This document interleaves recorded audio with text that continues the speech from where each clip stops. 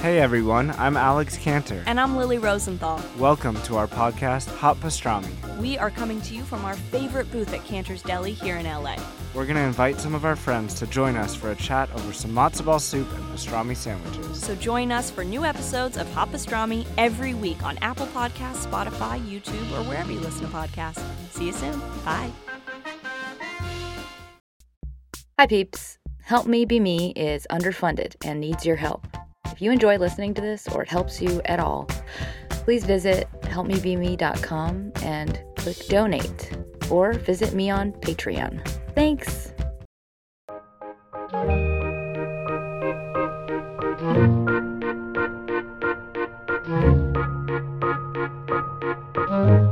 Hi friends, it's Sarah May. Today I'm recording from home, so apologies for the regression in quality. So this is like a little quickie Q&A episode. I have a couple different questions that I have been asked. I've started, but I have not completed podcasts about them. So I thought, why not just try and record answers on the fly? So here we go. This one's for Miriam, Natalia, and Megan. So the questions I have are, what do you do when you have an obsessed ex?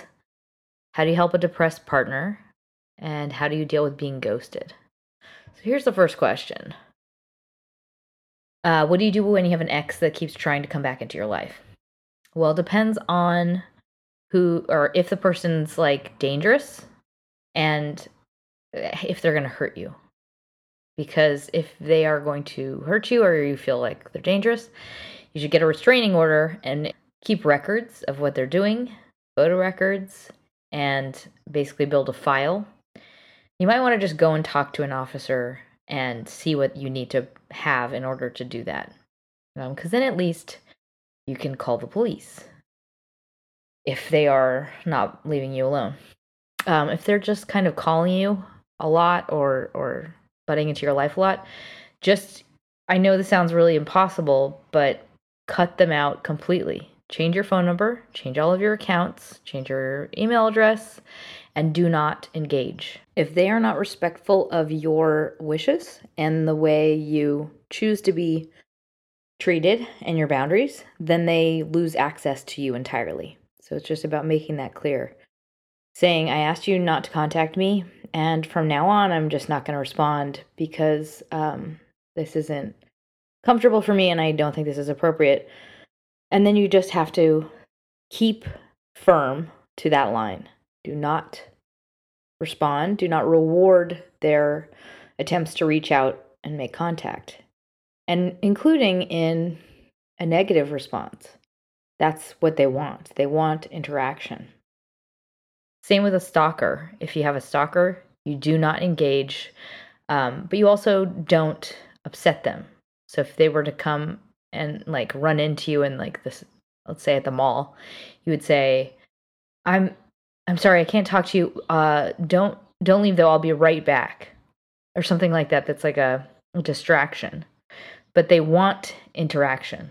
So I would recommend reading The Gift of Fear as a starting point to educate yourself with this about this. But yeah, just you have to cut it off. And the more you give, even in terms of negative feedback, the more they're going to keep pursuing you. So you have to actually make just a hard cut and do not engage at all. Next question, how do you deal with a depressed partner or friend who is depressed and they're pushing you away? And like, how do you set boundaries? What do you do to support them? How do you know when to let go? So that's a really, really tough one. I know that's like one of the most painful things to go through. I mean, it depends on, first of all, if they are suicidal. Because if they're suicidal, you should call 911 or talk to if they're, seeing a therapist or anything, like I would notify anybody that can actually do something about it who is an authority figure. And if they don't have a therapist, if they have a parent, or basically call the police. And that is the only thing you can do if they are suicidal. It's like make sure that someone that can actually stop them is involved. Because, like, mainly what they need to do is get back to being stable before they can be treated. If they're not suicidal, I think the best thing you can do is express you are there for them, that you care about them, try and engage them. But the main thing is you have to keep yourself really strong and stable, because it's one of those things that can take you both down. And you vicariously can get depressed just because of being around a depressed person. So you have to really be diligent about self-care. So I recommend doing, if you go to Al-Anon, that's awesome. Or if you have like any kind of self-help books or podcasts that empower you, be very strong in your core self so that you can be there for them more so. It's almost like you can pass along help from, just through your own being by helping yourself. Because I think what happens is a lot of us start to get dragged into it, and then we start to worry about their life, and then we're not paying attention to our own life. So strengthen yourself more, first thing. Second thing, if you can give them any kind of guidance, do it from your perspective of your own self. So there's a lot of blindness that comes with depression, where people think everybody, doesn't really love them. They just see the worst version of the world, because it's like their chemicals are telling them your life is shitty and there's no end to this. I think if you can pass along any guidance to it, like from this has helped me and I've been where you are, like relate to them. And then also do it in a way that's not judgmental. So it's like externalize and make it about depression as a separate entity more than it's about them. Like one of the worst things you can do is if it's your partner, for example, is being mad at them for being depressed, or being mad at them for neglecting you, or being mad at them for, not being there for you, because they're already in a shame spiral and they're already in a dark place. So it's like, be mad at the depression, talk about it as like a separate entity that is hurting them and affecting them, but it's not them. In addition to that, try and get them to be active. Like, do activities together that are kind of like a byproduct is depression relief. So like you could go exercise together. And if this is your spouse or your significant other, if you can't get them to go to therapy, try getting to a couples therapist so that you're both going to go, and that actually will at least involve one professional that's not you, like somebody outside of your relationship that can help you. And know that it's like go all in and do all the stuff that you feel like you don't really want to do, because it can be one of those things that worsens with time. Just like by staying in that state, it gets worse. I know you know that already, because it's like, yeah, depression fucking sucks and it lasts forever. So just do the thing where you go too far first, rather than like being like, well, but maybe I'll just wait and see if they can get through it. Just because then it can perpetuate itself for a really long time. And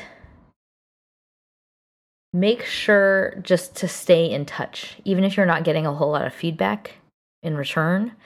It's like one of those things that makes people feel really isolated, and then they want to prove to themselves that it's like, yep, my life does suck. So you can be the counter to their illogical argument, if that makes any sense. In addition to that, I'll put a couple book recos in the description of this. I recommend The Depression Cure. I think that's what it's called.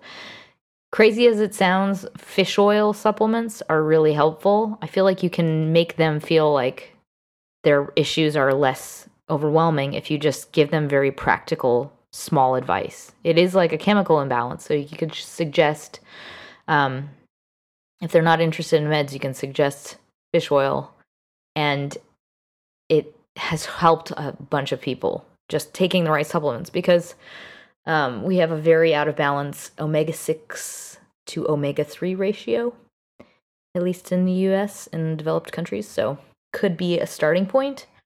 In addition to that, there are depression questionnaires. This is kind of one of those might be taken personally or feel like passive aggressive, but I think it is for a lot of people. They don't realize that they have all the symptoms of depression or that they have chronic depression. So if you want to print out one of these questionnaires, just check boxes just so they could see, oh, wow, I have all of those symptoms. I have clinical depression. Oh, that's what's happening to me. Because a lot of people just define it as, this is my life. This is because of the stuff in my life. They don't see it as something that can actually be treated. And they should be treated. And how to let go of what people do when you're supporting a person that's depressed. That's why it's really important to do self-care and strengthen your core as far as like taking care of yourself, self-love, remembering what is out of your control, knowing when to let go of whatever they're going through.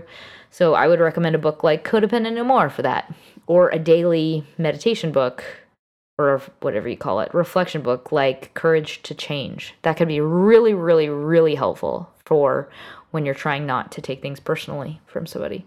I'll put that in the notes as well. Okay, and last, how to deal with being ghosted and positive ways to overcome it. Well, I feel like ghosting is like probably more common now than ever because of smartphones. And I think smartphones make people, or social media as well, make people just isolate a lot more or hide a lot more. Like our exchanges are removed from the immediacy of personal space and, in-person relationships. So I feel like it is going to be one of those things that happens to a lot. It's going to be way more common in the coming years. And if you have been ghosted, it's one of those really painful things because you feel like confused, like your brain's like, but no, but it's not, but it can't be. But then the other part of your brain is like, and there's no other explanation though. So am I just not worth returning a text to or returning a phone call? A person who ghosts is a unevolved and incapable kind of person.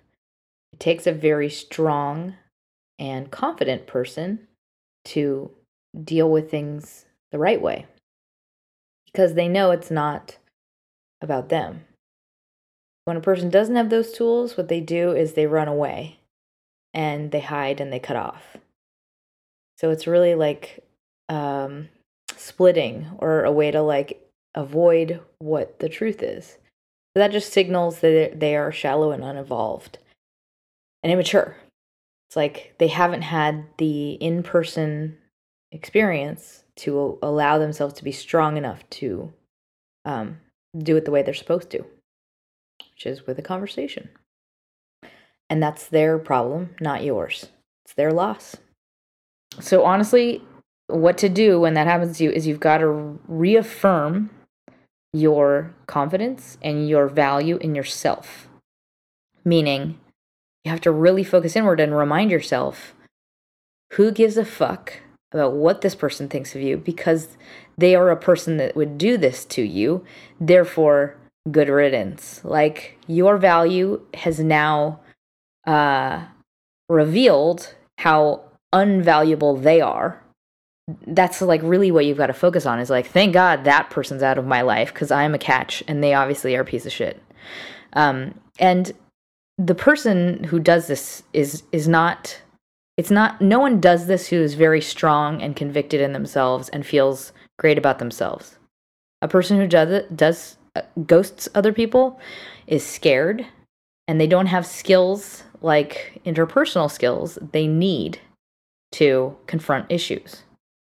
And that's like another way of saying it's a version of like a fear of intimacy or a fear of confrontation or a lack of maturity.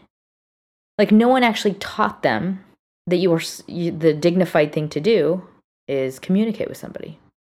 No one actually demonstrated that to them, and or they just got really used to kind of hiding and being in this like private digital mindset, like almost like feeling like you're anonymous or that you don't have to be accountable.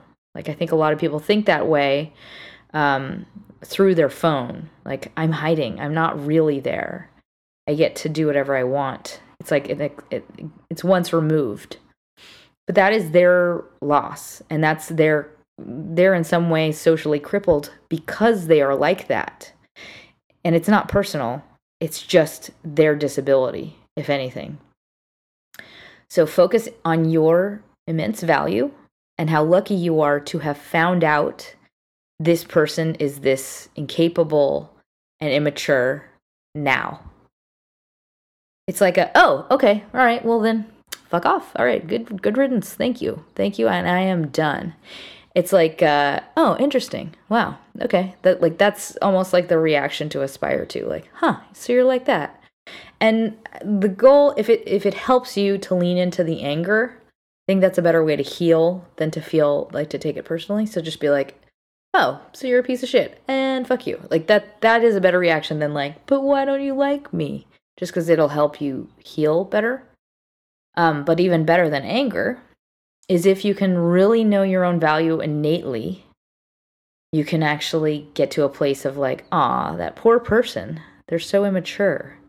And then if you see them on the street or you see them out and about, you can be like, oh, hi, how are you? Like you're running into like a child you used to babysit, like, hey, how's it going? Like you can have a sense of humor about it. Because they're the ones that look bad. And the more you can not let it define you and know your own value in yourself, the more that shows them, in contrast, how petty and stupid they look, Like if they run into you on the street or whatever, and you're like, hey, how's it going, douchebag? But you don't say the douchebag part. Then and you're cordial, they'll be like, oh, I'm a piece of shit. I feel embarrassed. Like that just reveals their lack of strength and maturity. I hope that these help in some way. I know they're very short. And if they don't, if I didn't clarify something, then please write to me and let me know. And have a great day, everybody. Don't forget to smile.